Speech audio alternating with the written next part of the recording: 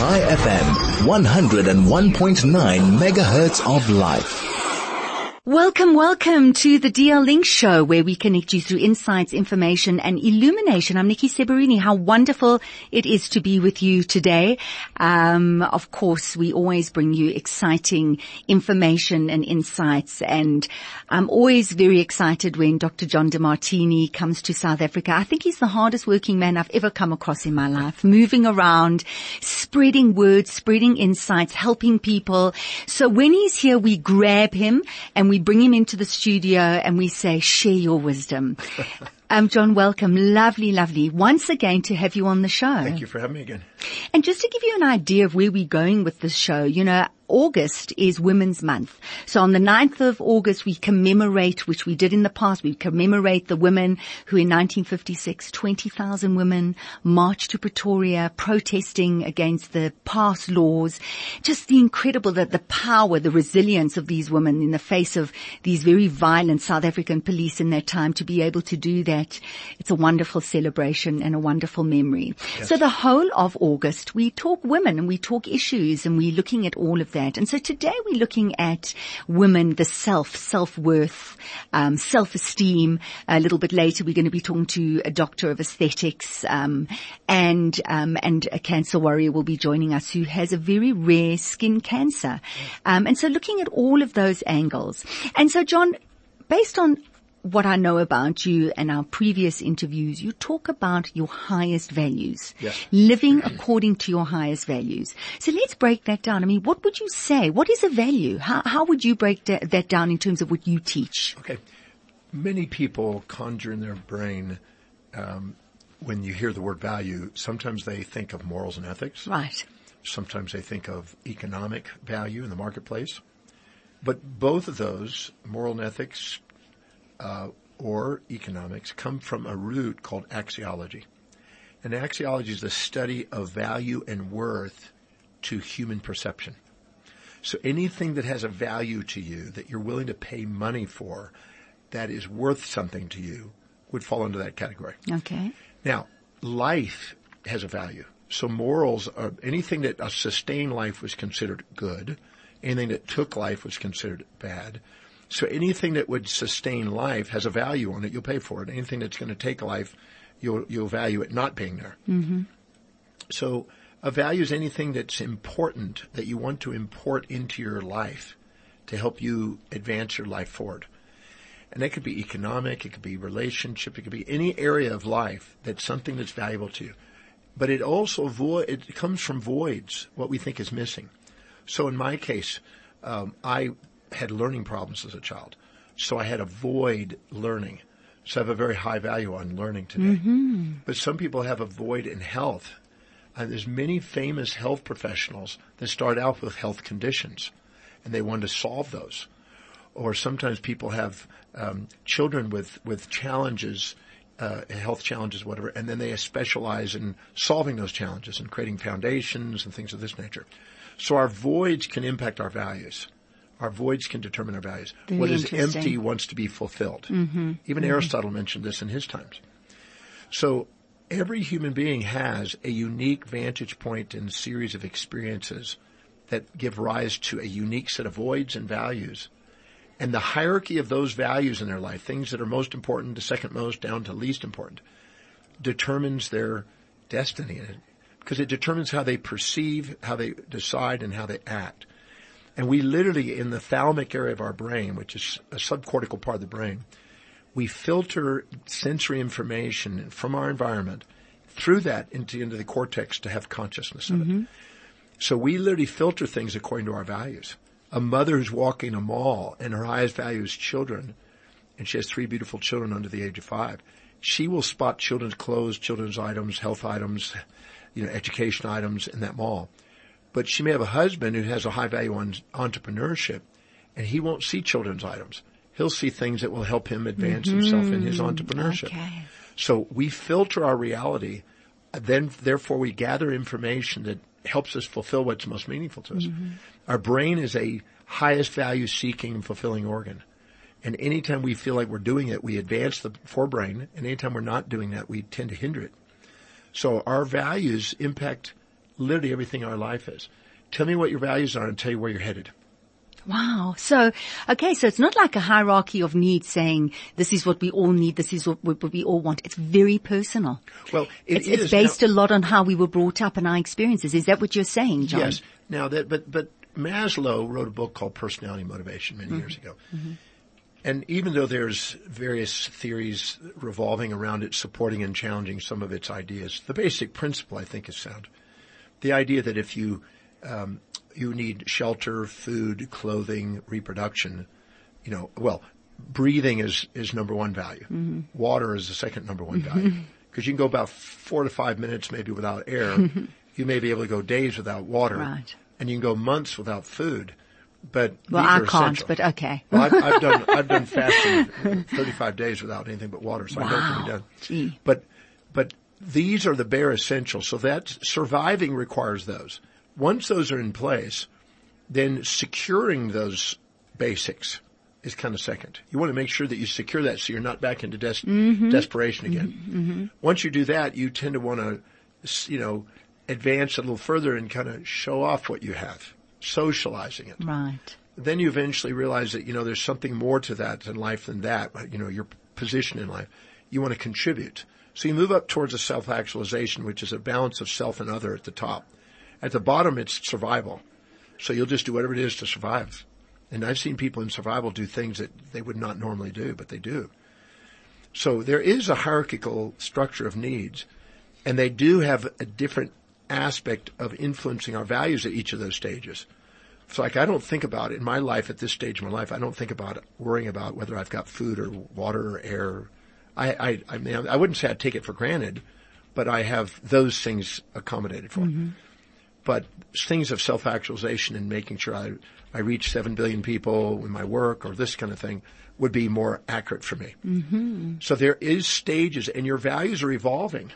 So when you're 0 to 10, maybe you may want to play. When you're 10 to 20, you may want to socialize. When you're 20 to 30, you may want to find a mate and a career. 30 to 40, you may want to have your family and start your own business. Every decade, there's an evolution, and they're tweaking. So there is sort of a Maslow's needs. As some things are accomplished, you go on to the next thing. But I wouldn't say it's limited to just what Maslow had stated. Mm-hmm. Each individual has different needs. Mm-hmm. Some people are very dedicated to social causes, some fitness, some business, some wealth building, some intellectual pursuits, some spiritual pursuits. So interesting you bring in that whole survival, the need to survive. And would you say that is really the cause of a lot of struggling, a lot of suffering in the world? Even if you can be higher up and you can, you reach the self-actualization, but that survival, the need to survive is always there. It's kind of there, isn't it? I've seen people who have had pretty extraordinary, I know a woman who was married to a billionaire. Right. And he structured the economics in such a way where nothing was really owned by him, but he had access to billions of dollars. They had private jets. They were living at the very highest level of socioeconomics, you might say. And then he ended up having an affair and leaving, but he structured the economics where his wife had nothing. And so she literally went from billionaireship to nothing. To nothing. Oh. And she had to go and do a job, and she didn't know what else to do. And her masseuse that she used to go to, because she spent her money on massage, told her, why don't you become a masseuse? So she ended up becoming a masseuse and was making about $30,000 a year. So she went from having a lifestyle of $100,000 a month, spending on anything she wants, to making $30,000 a year. That was a big difference. Now, it's all relative, because $30,000 is still a good income for some people. Right. But at the same time, as she went from thriving and a self-actualized life, private jets around the world, meeting with amazing people, to just surviving and making sure she had enough money for food. She had to stop all her skin treatments and her luxuries and had to start over. And to her, that was survival. She barely survived that. Now, there are people that are even in, $300 a year. That's their income, and they're in more of a survival than that. But the point is that it's a relative term. I hear you. And I was going down the Urubamba River in Peru, on a raft many years ago. And we pulled off onto the rocks, and all of a sudden we saw a little naked kid running around. And so we went into the jungle kind of following this little kid. And we came across this naked family that lived literally in mixture of sticks and grass and leaves and everything else. And these little children had protein deficiencies and everything else. They were there was no interaction. This is probably 100 miles from anything. Completely isolated. Gee whiz. Just living in the jungle. But they were fun. They were having a blast. But they wouldn't let you take a picture because they thought you were stealing their soul. It was quite interesting. Sure. And they didn't speak any English. We had to have somebody that translate for them. But this is a real surviving, middle of nowhere kind of thing. I also met in Tibet, about 150 miles away from any road. We came across a caveman and woman living in a cave. Incredible. With some yaks. And they lived on yak, butter, milk. They made clothing out of yaks. And it was survival. So this is the most basic element of survival. And so what's valuable to them is making sure that they have food and shelter and keep warm. But someone else that's more self-actualized the value is how many people they can make a contribute to for the year, or, may have something completely different. They may have their yacht not working and they want their yacht fixed. Oh. It depends. Absolutely. The values are based on what the needs are perceived by the individual at that moment. At that moment, I think that's the key thing. Let's take a break, John. After the break, we'll continue. What a fascinating discussion. Please stay with us. High FM, 101.9 megahertz of life. Well, welcome back. This is the DL Link Show, where we connect you through insights, information, and illumination. Dr. John DeMartini is in the studio with us today. He's a human behavioral specialist, an educator, an internationally published author, a business consultant. He really travels the world, and he speaks to thousands upon thousands of people, changing their lives. And you do it with such energy, John. You are so pushed. You're driven to get these important messages across. And just before the break, we were talking about the values, your highest values. We were talking about survival, also in the moment where you are, at which stage in your life. What questions should people be asking themselves really to connect with their values, so that they can start to live out of those values? Well, when they're in survival, their values are surviving. Mm-hmm. But normally, if you look at what a person does to fill their space, if I gave you something that had no value, zero value to you, and I gave it to you and walked away, and you couldn't think of any reason to have that, you toss it. You put it in the trash. If you thought there might be somebody that might benefit from it, you might store it and give it to somebody. But otherwise, it would just go in the trash. You'd get it away from you. So, but things that are extremely valuable to you, like I met a young woman that was in Sydney a few days ago. I just came in from Melbourne last night. Wow. But I was in Sydney a few days ago. And no jet lag on you, but that's another discussion. I delegate jet lag to other people. But what happens is, this young girl had just been proposed to and had her engagement ring. And so she doesn't take it off. She wherever she goes, the engagement ring's there. So something that's extremely valuable to you, you don't let out of your sight. You keep it in your intimate and personal space. Right. But things that are extremely unvaluable to you, zero value, they go in the trash. Or you push them away. I don't want around that. So one of the value indicators or value determinants is how you fill your space. The second is time. You make time, spend time, find time for things that are really valuable to you, but you don't make time for things that aren't. I have people coming up to me and said, "Hey, would you like to go to this party and everything else?" And I go, "No, thank you." And they go, "John, you want to do a presentation tonight to this group?" Absolutely. I'll do a talk any day. But a social party or whatever, I'm not interested in. I mean, maybe social network occasionally, but I'd much rather do a presentation or sit and read a book or research. So we make time for things that are valuable to us, and we don't have time for things that don't. So how you spend your time is the second indicator. The third one is what energizes you. When you're doing something that's really, really high in your value, energy goes up. And when you're doing something that's low on your value, energy goes down. So you are drained at the end of the day if you're doing something that you have to do. But you are full of energy when you're doing something you love to do. So when you're really engaged, like I sometimes speak from 8 in the morning till 1 in the morning, nonstop. We're going all day long. And people go, you just like a machine. And I go, I know, but I'm doing what I love. And when people do that, they can do it all day long. I was sitting in a Thai restaurant with my wife when she was alive. Many years ago, and Tom Jones was there with his partner. And Tom had just finished doing a gig, and it was a late night dinner we were going to. And it was interesting is we started chatting with him because there's just 6 people in the restaurant. And we started chatting with him and he said, yeah, I do 250 gigs a year singing. Sure. And he says, and what I do is I go out and have a nice dinner, I have a glass of wine and everything else with my partner. And then the next morning I get up, I take a protein shake, I work out, I do my scales, I do my singing, I visualize what I'm going to be doing. I think about what I'm going to do and I come up with creative ideas for new angles on choreographing music and dance and stuff. And then I do what I love doing. And you could see this guy was engaged and he could talk till 1 a.m, talking about what he loved doing. And that's the thing that I see in people when they find out what they really love to do, their energy goes up. So that's the third one. The fourth one is money. How do you spend your money? You make money, find money, spend money, and get money for things that are valuable to you, but you won't come up with money for things that don't. So something that's really low on your values is you don't want to spend money on it. You don't even find money for it. People won't even raise money. If people hate paying their taxes, it makes it more difficult for them to raise the money to pay them. If they actually are appreciative of paying the taxes and knowing that it contributes to society, it's easier to make. So if you value something, it's easier to actually generate the income for it. The fifth one is where are you most organized and ordered? Because when it's really valuable to you, you bring order and organization to it because you want to focus on it, make sense out of it, and put it together. So my knowledge is organized, and my research is organized, and my travel is organized. Those are high in value. But I don't cook and I don't drive. I haven't driven in 30 years, and I haven't cooked for 40 years now. I haven't cooked.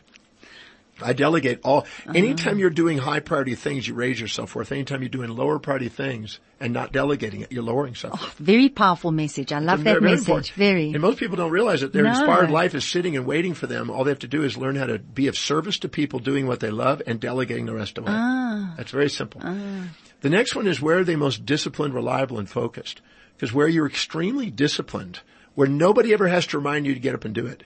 Now think about this. Think of a young boy who's 12 years old. He loves his video games and he's sitting there doing his video games. He'll do it for hours. And his mom doesn't have to motivate him or remind him to do it. You don't have to hear a mom say, now Johnny, it's time to do your video games. You don't have to do that. But what you will say is time to do your homework, time to do your chores, clean up your room. Now, you rarely have a kid come up to you and say, Mom, I clean up my room. Is there any other kids I can clean up? Can I do some more homework? Give me some more homework. And there's something wrong with that. We have to turn it around. Yeah. But the thing is that the things that are really valuable to them, they do spontaneously. Sure. So where are you most disciplined and spontaneous? That tells you a lot about what you value. Okay. The next one is what do you think about? What do you visualize? And what do you internally dialogue to yourself about how you would love your life to be that shows evidence of actions that are coming true? So I could say, I jokingly say, I'm very dedicated to researching and teaching. I can do it every day, 7 days a week, and I do 7 days a week. This is the 260, yesterday was the 206th presentation I've done this year. I can believe it. Yeah, 206. So I love doing it. And you're full of energy. I love doing it. Yeah. No problem. No problem doing it. But you don't have energy for things that are low on your values. But if you look very carefully, the thing you spontaneously do that just do, that's the thing. And where you're most disciplined, you can count on me to be researching and teaching. Any moment I've got, I'm on the computer working and trying to learn and trying to think of something else I can share and help people with. So you look at what you're disciplined and what you're spontaneously do, and that tells you it. And what do you think about? I think about traveling the world teaching. I think about watching lives and being inspired and change. The things that I think about, that I visualize, and that I talk to myself about most, that tells me what I value. The next one is what do you keep wanting to bring the conversations to? When somebody comes up to you and they'll say, how's your kids? Or how's your business? Or how's your investments? Or how's your health? Or how's your golf game? They'll ask you to engage you in a conversation about what's important to them. And so you look at what you want to talk about, and if you get to talk about it, you'll talk all night about it. And you're energized by talking about it, tying your value. Yeah. The next one is what inspires you and what's common to the people who inspire you. When I look at it, I've been studying the great philosophers all the way back to pre-Socratics and even before, in Eastern, Western, Egyptian, Sumerian. Fascinating. I've been studying those things. And I love the great. I also study all the Nobel Prize winners. I read every Nobel Prize winning acceptance speech, most of the biographies, and many of the texts that they've written. Wonderful. So I'm constantly looking for the most innovative, most creative, most amazing people that had loved what they did and devouring that information. And I look at what is it you spontaneously are inspired by and what's common to that. And then I look at what is the most consistent, persistent goals you have that are coming true, the top 3. And the last one is, what is it you study, read about, learn about, listen to about, watch videos about most that you can't wait to learn? Whatever you love learning about is valuable to you. And things that aren't valuable to you, I mean, you go to the newspaper, you'll pick through the newspaper and you'll not even read certain sections. And others you'll just devour. Drawn to, yeah. Because that tells you what you value. So if you look at that, if you take all 13 of those value determinants and look at what's the common denominator in each of those, because the same answers will come up if you're honest, you'll get an idea of what's really most important by how frequent they show up on that questionnaire. And there's a free questionnaire on my website. They can take advantage of this, drdemartini.com. They can do it, and it takes about 30 minutes. But it's extremely eye-opening.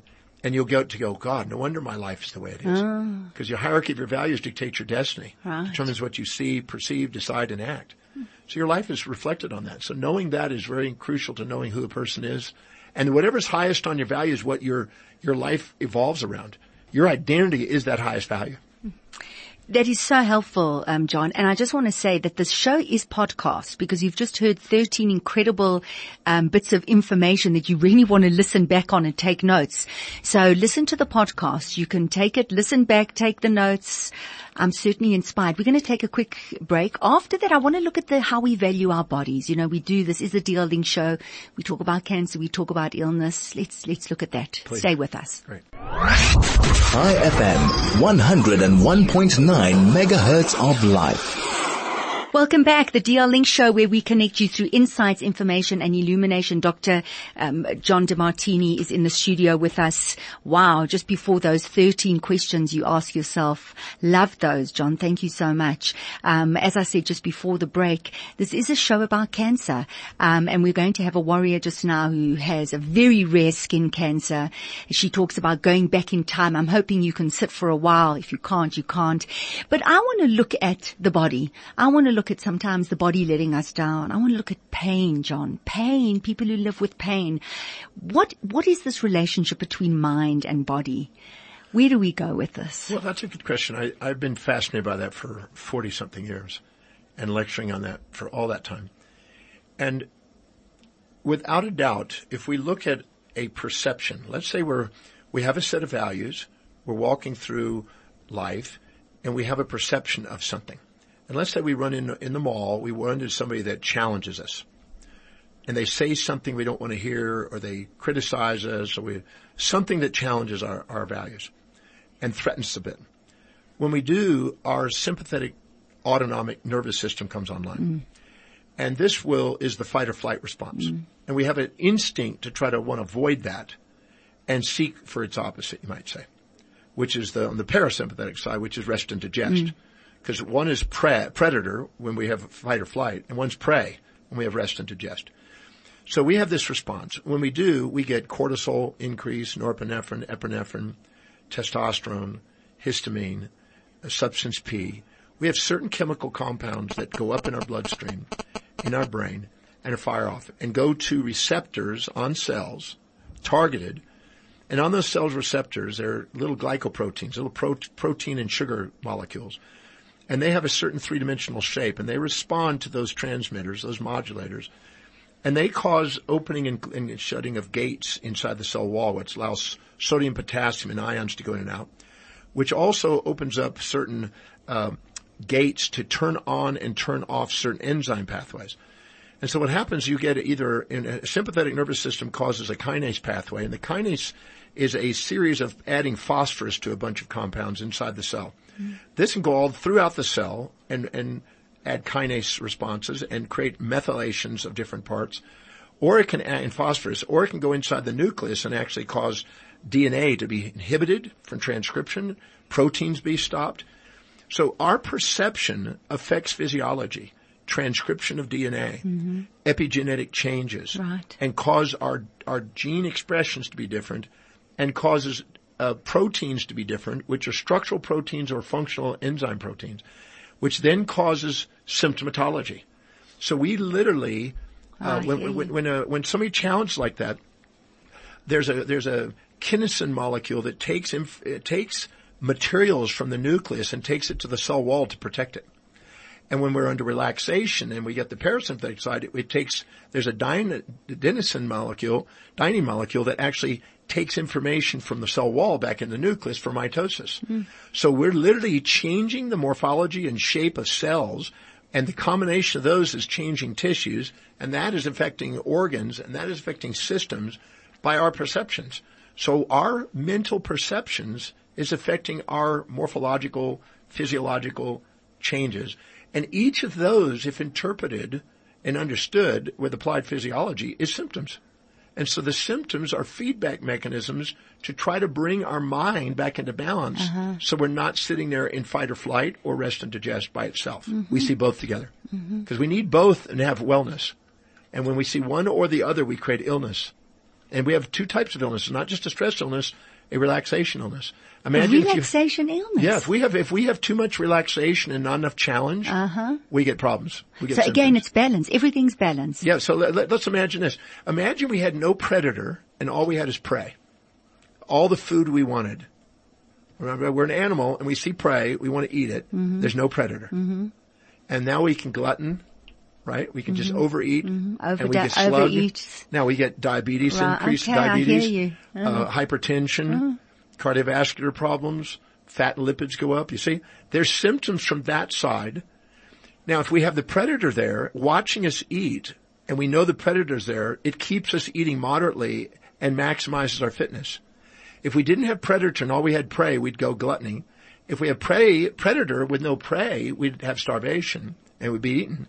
We have no energy. So we have to have a balance of prey and predator. We have to have a balance of support and challenge to maximize fitness and physiology. So the sympathetic and the parasympathetic. You need both. You need both. It's not one is good and the other is bad. They both are needed in a balanced state. So anytime we don't perceive the balance in our awareness, we're creating symptoms to get us back to see the balance. Okay, so to break that down, so the perception in the mind and perceptions change. You can change your perception. Absolutely. It's the perception that's changing the physiology, the biology, Exactly. all those incredible words you were using. And so sometimes when you have the challenges which you perceive as a challenge, it can be used as a balance if you process it properly. Is that what you're saying? Exactly. Because you need, It's never what happens to you, it's your perception of it. Right. Okay. I mean, I'll give so an example. interesting, John. I'll give an example. Okay, so this young boy, who was abandoned, the story that he had was he was abandoned by his mother at age 2. He was in foster home, first an orphanage, then a foster home, then another foster home.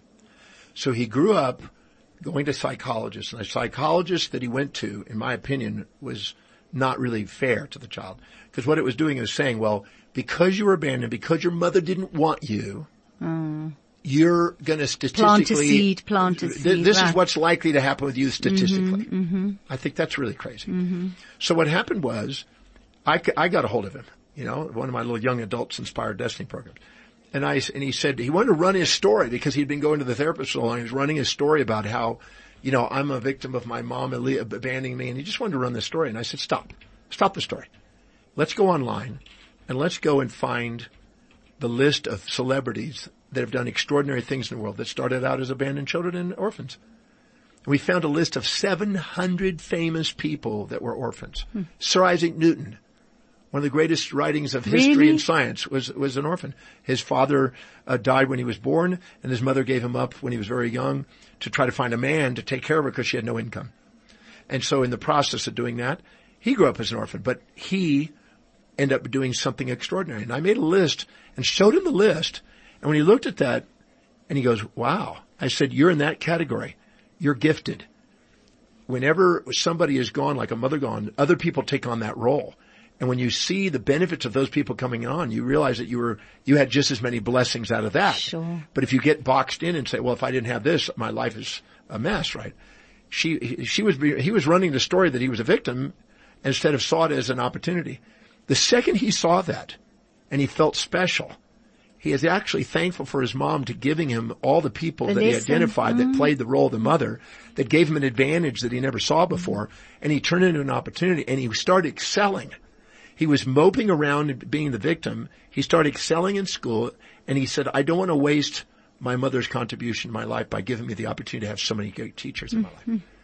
And Wow, it's perception, a shift, a switch, John. That's it. And that's what I love doing. I love helping people see, because anything you can't say thank you for in your life is baggage. Okay. And anything you can say thank you for is fuel. And so anything that's happened in your life is not what matters. Baggage it's how you and perceive fuel. it, what you Right. decide to do with it, and how you act from it.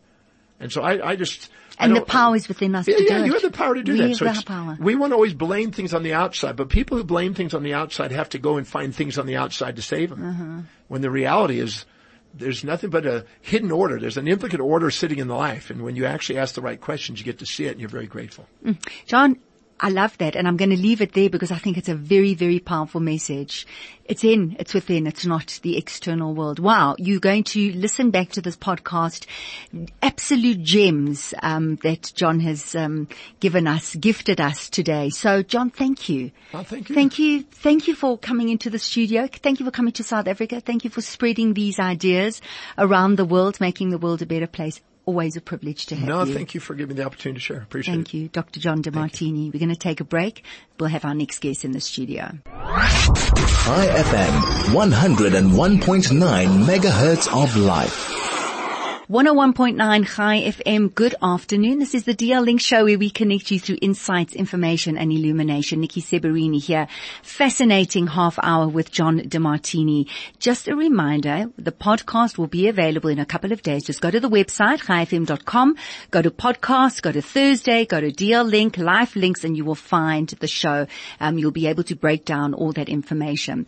So, it's never fair when you've got a famous older brother. It's never fair, especially when he makes history and he's all over the newspapers and he's on radio, and he specifically has been on this show many times. So we have to mention that he is the older brother of our next guest because we just have to. Of course, I'm talking about Dr. Ridwan Miah, who, as I said, we've had on the show many times. He really is a gem here in South Africa, an absolute hero with the work that he's done. So it's part of the family, and it is so wonderful to have Dr. Reza Miah, Dr. Ridwan Miah's younger brother in the studio. Hello. Hi, thank you so much for having me. Welcome. So how do you survive having an older brother? I have to ask, we've got to get the elephant out the room. You know what I'm saying? Oh, we've always been, I think, a family that likes to try hard. And we learned from our mother when, we watched her growing up, all the way until she had a PhD in physiology and nutrition. Wow. And my dad, who just, he was an entrepreneur who kept on trying different business ideas and never gave up until he got where he needed to get. And so for us, it was always looking for these examples to follow. And it's still like that. So I look at my older siblings and I see what I can learn from them and how I can, aim to surpass them. To surpass them. I love it. Yeah, I know that I beat Ridwan them always all the talks. time. Well, and I can say that because they're not here. No, exactly. and hopefully he won't be listening. But he's always spoken so highly of your parents and just the values that you were all brought up with, and the giving and the doing more. And I can see it in you. So wow. Well, that's really nice. Kudos Thank to you. your parents. Really, Thanks a lot. really. So interesting. So you're in the medical field as well, but you focus a lot more on aesthetics. So, whereas Ridwan, it's surgical procedures, you're not surgical procedures. Explain exactly what you do. So, this field almost of medicine didn't exist when I started at med school. And it was somehow, I think I was guided there over time as I finished, and I wasn't sure what to do. And, I was importing a cream from Dr. Ray, from Dr. 90210. Yes. Called Sensual Solutions, and they had a Botox-like cream. That's what they called it. And I had people buying this cream and saying to me, but you're a doctor, why don't you do the actual injections? Because this cream doesn't work where the skin is thick. And after about 5 or 6 people asked me that, I thought, okay, look, someone's trying to tell me something. I went and I started doing the courses because obviously they don't teach you how to do any of this in medical school. Right. And started doing it just really on that basis for the people who were, bugging me for it. They kept coming back and bringing their families and their sisters and brothers, and eventually that became the full-time job. And so that's why I say I felt like I was guided there. But I like it because it's a very new field, and there's space for innovation, finding new ways of doing things. A lot of the stuff, people say, oh, do they have aesthetics in South Africa? But the way that we think in this country is very innovative. And so as a result, we discover new things, and then we go to, the Monaco aesthetic show or the London Face, and we teach what we've learned there. So we are actually ahead of many countries in the world. Are we? That's Very incredible. much, yeah. I never knew that. So let's look at aesthetics. So aesthetics is, we're looking at Botox. Yeah, so We're looking at fillers. exactly, yeah, botulinum toxins, fillers, threads in the skin, and you know what we like to really Threads focus in on the skin. I've never heard of for that. lifting if we need that. Oh, okay. But what we like to focus on is the more, almost it seems like more minor procedures, but it's more holistic. So things like platelet-rich plasma or skin boosters or redermalization, where we inject tiny little products into the skin to create collagen and elastin and tighten the skin. And So it's almost like a brilliant cream on steroids. So you're going inside much. with the cream, with the good stuff, really. to rejuvenate the skin and give people a youthful, healthy, happy look. Okay. There was a time when people were actually trying to get really gigantic lips and cheeks, and we never ever did those things. But we still use filler to create volume where we need it. But for us, the filler isn't, the major brickwork. It's really the fine, superficial, I guess you could look at it like fine plaster. Not to change the way people look, but to make them look like better versions of themselves. Because we don't like that false look. For us, that's a fail in aesthetics. Really? And then we move on to machines like sweat reducing machines that can permanently destroy the fats, the sweat cells. No danger in that? No. Fat reducing machines using cold, and really the gap between what you needed surgery for and what you couldn't do anything about is getting so small that even, for example, things that people would have had nose jobs for, we now work with fillers and toxins. We lift the face, and many of these procedures are becoming frequently unnecessary or delayed by many years Right. because of these much safer alternatives. However, what we're also seeing is a rise along with the rise in the popularity of aesthetics, is the rise in the side effects that people have seen. Yes. So, when you get a hold of a filler and you put it into someone's face under high pressure, high volume, you can do things to them like blocking vessels. Obviously, if we inject with safe techniques, which we always follow, this doesn't happen. But we get patients walking in saying, there was a new doctor, I tried this treatment, I've got a problem, can you fix it? And So you've got to be very careful. very much so. People shouldn't What you look do- at it like okay. a facial Okay. or beauty therapy. All right, that's Very important. much a medical intervention. Okay. So that's very important. I know that also, because I wanted to talk about the fillers, because I'm going back a long time. I mean, fillers used to be like fat cells. Are they, is that still? was, that like I they guess, take the fat from original- somewhere? Yeah. The original filler. It doesn't give you much accuracy. It changes with your weight. And the way your brain is made, if you lose 5% body fat, your face looks like you've lost 50%. Okay. Then it went on to collagen. But collagen was derived from either cows, pigs, or people. And so Really? it's not something you really would have felt nice putting into your face. And there was a much higher risk of allergic reaction. So you always had to do allergy testing.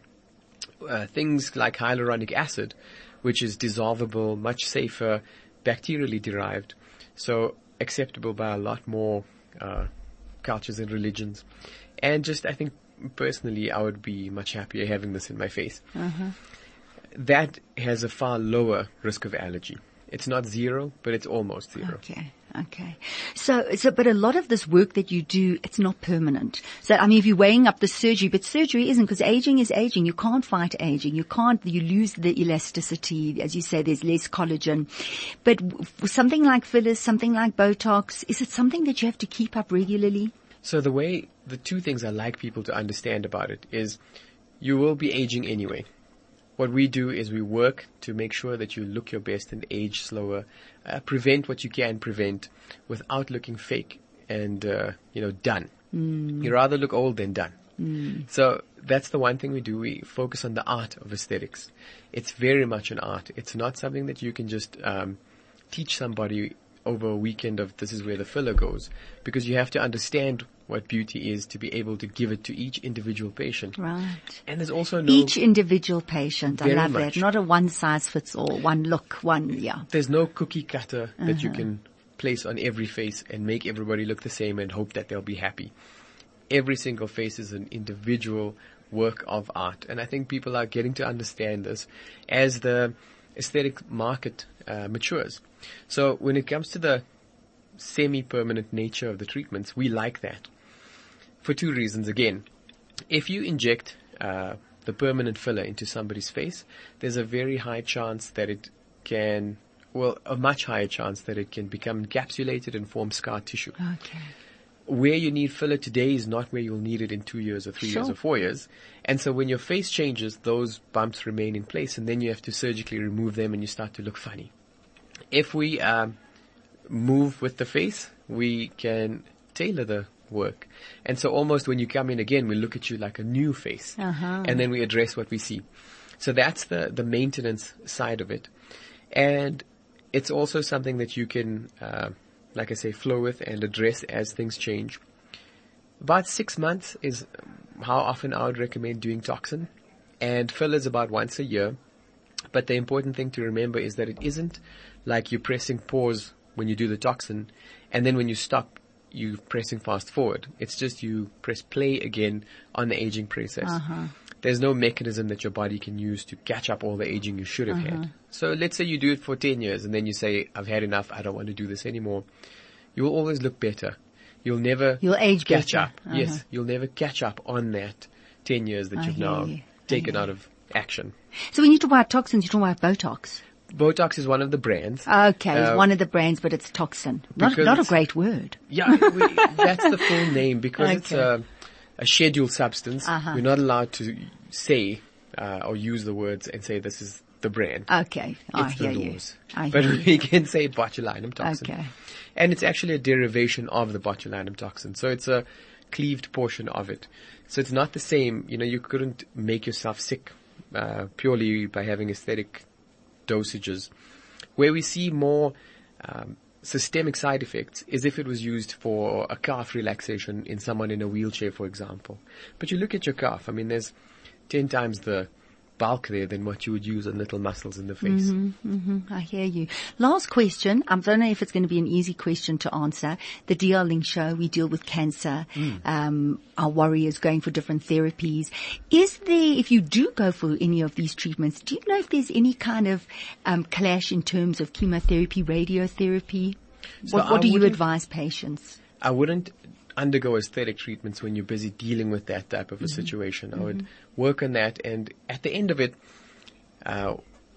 we can work on things like hair, on tattoos, on transplantation, on stimulation. We can help people recover from that. But one thing that's important to remember, and you should never neglect the way you look because you feel, sometimes people think it's a superficial thing. Don't worry about it. But the truth is, I read an interesting book that was recommended by Dr. Simon Urian when I went for training in Beverly Hills with him earlier this year. And it said patients undergoing chemo had a better survival rate when they did their makeup. And this shows how powerful it is and how close the link is between how we look and how we feel. So it's definitely something not to be neglected when people are sick. Sure. We've just lost an incredible woman, Dr. Helen Heldemuth, and she, every time she came onto the show, she had leukemia for 17 years and she always showed up looking immaculate. She said she feels good. She looks good from the outside. She feels good on the inside. Just fascinating. Well, always looked amazing. I agree with that. Amazing. Completely. Listen, where is your center? Because I know that you offer so many different treatments and offerings at your center. Where is it? So we are actually on Central Street in Houghton, corner 12th Avenue in Central Street. Right. And if people would like to know more about what we do, the website's drriza.co.za or on Instagram, drriza.sa. And they can even call us. Can I give the number? Yeah. 011-483-0881. Fantastic. Dr. Riza, thank you so much. No, lovely having you on the show. Very Hope happy to to see be you here. again Hopefully soon. the first of many. Hopefully the first, and we'll have you on more times than your brother. How's that? Oh, that's a good one. We won't tell him. A little competition.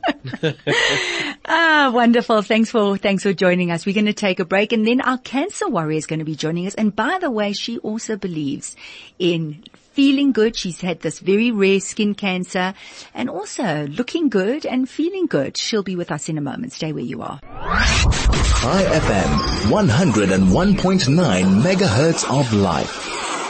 Welcome. The DL Link Show is the show you are listening to. I'm Nikki Severini, and so we continue with our fantastic guest, Patricia Flaum, a DL Link skin cancer warrior in the studio. She was on the show before, and she was telling us about her rare cancer, this cutaneous non-Hodgkin's T-cell lymphoma, or MF, that there is no cure for this condition. We had a long discussion with Patricia before, and we thought we'd catch up with Patricia because she's just walked in looking so glamorous, looking so gorgeous from head to toe, looking magnificent. We've just had Dr. Riza in the studio saying that cancer patients who look better, who think they look better, actually have a better chance at surviving. We spoke about our beloved, the late Helen Heldemuth, who we lost a few weeks ago, who we're so sad about. So Patricia has had a very close relationship with Helen, and I've said, interesting hat. Patricia, welcome. Thank you very much. Good to have you on the show. you. As I said, looking so gorgeous, so gorgeous. Tell us about the hat. Well, this hat is actually in honor of my dearest, darling, precious friend who passed away only recently, Yes. Helen Heldemuth. Oh. I'm so privileged that at last in my life, I might have been in my 60s, that I met this wonderful woman. And very soon afterwards, I was invited by Roz Basarabi and Helen to join them in a group which they called Salon Soiree. And we gave of ourselves to present to the public and showcase what women could do. Because of course men weren't allowed to come to our shows. Yes. I was the musician or pianist. Helen wrote many of the shows. I also did some writing. And Roz was the actress, the singer, everything. And we had very, very successful shows. Oh, wonderful. I loved it. And our rehearsals were the greatest fun ever. So from that point of view, I miss Helen terribly. But I know Helen from our doctor's oncology treatment room. We used to meet there. It was like going out for tea. There was never a moment of sadness. Oh. There Helen would arrive with her big basket filled with goodies. They're probably not very good for us to eat. Sandwiches. But they tasted good. Yes. Exotic ones. Not jam. Yes. What kind of sandwiches? Hot beef on rye. Oh. Exotic, I'm telling you. And then confectionery, which is up my alley, and fruits and cakes. So Helen sat opposite me, both of us, our arms attached to drips, our head lying on a cushion, our bodies kind of prostrate, and we were chatting, and we were actually planning the next Salon Soiree, which was going to be the fun aspect, if you could call it that, of cancer. Because there's a lot of funny things happening. Meanwhile, she was throwing the cherries my way and laughing. I swear, nobody in that room would imagine that we were suffering in any way. I think that's wonderful. I think because that's what I'll say. Helen, her zest for life, larger than life. So you're wearing that hat in honor of Helen. Oh, for sure. She will be smiling down, and she will be so happy to see you sitting here with that hat on. Really, Patricia, I want to, I read some of the things that you wrote down about your cancer, because it is this cancer that there is no cure for. You're living with it. It's your skin. You have all of these different reactions, and you're so open-minded when it comes to different therapies, and you've been asking yourself the question, why skin cancer? Why skin cancer? Where did that question lead you? It only came to me recently. I was accepting, I suppose I'm getting a cancer, and it's on my skin, so what? I was terrified of going for a mammogram. Yeah. Terrified. I was also terrified of everything. I'd never even go in a lift before I had cancer. Wow. Do you know that? I wouldn't go in an aeroplane without a tranquilizer. Oh, today I'll fly anywhere on my own. I did that recently. So once you've gone through this, nothing scares you anymore. Isn't that amazing? Amazing. But you asked me, so then I asked myself, because I am kind of philosophical. I read a lot. Why the skin? What is the skin? And then I started to think, what is the skin? The skin is the largest organ in the human body, and it is protecting. It is protecting all those organs inside. It gets the first view of what's happening. It's like in a war. It sees the first problem arising, and it takes action. But when it takes action, it takes all the hardships upon itself. But why? Why? What was going on inside me, but inside my mind? And? That my skin had to protect me. Yes. And I've actually been hypnotized.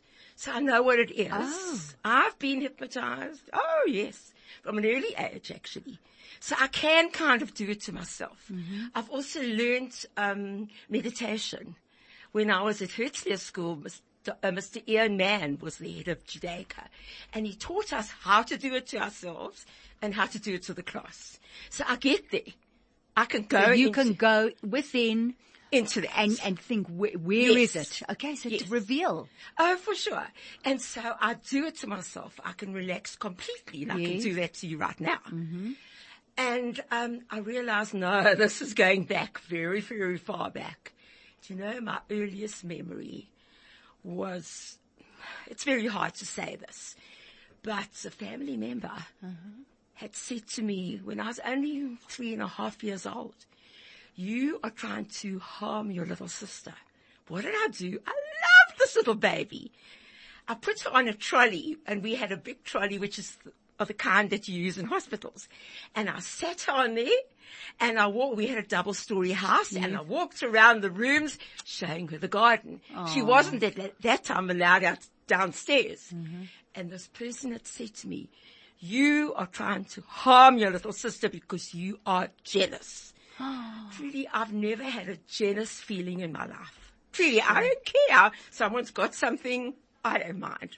I'm just not that kind of person.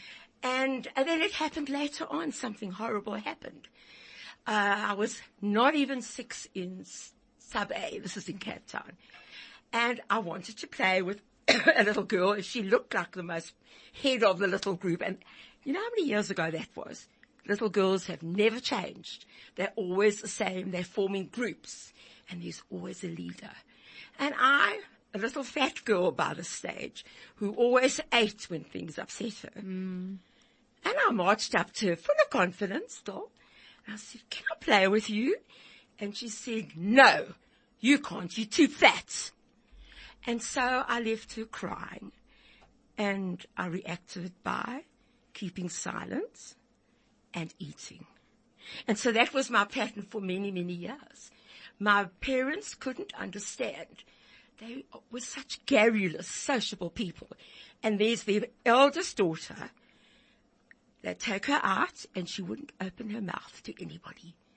And I then didn't know why. Today I do.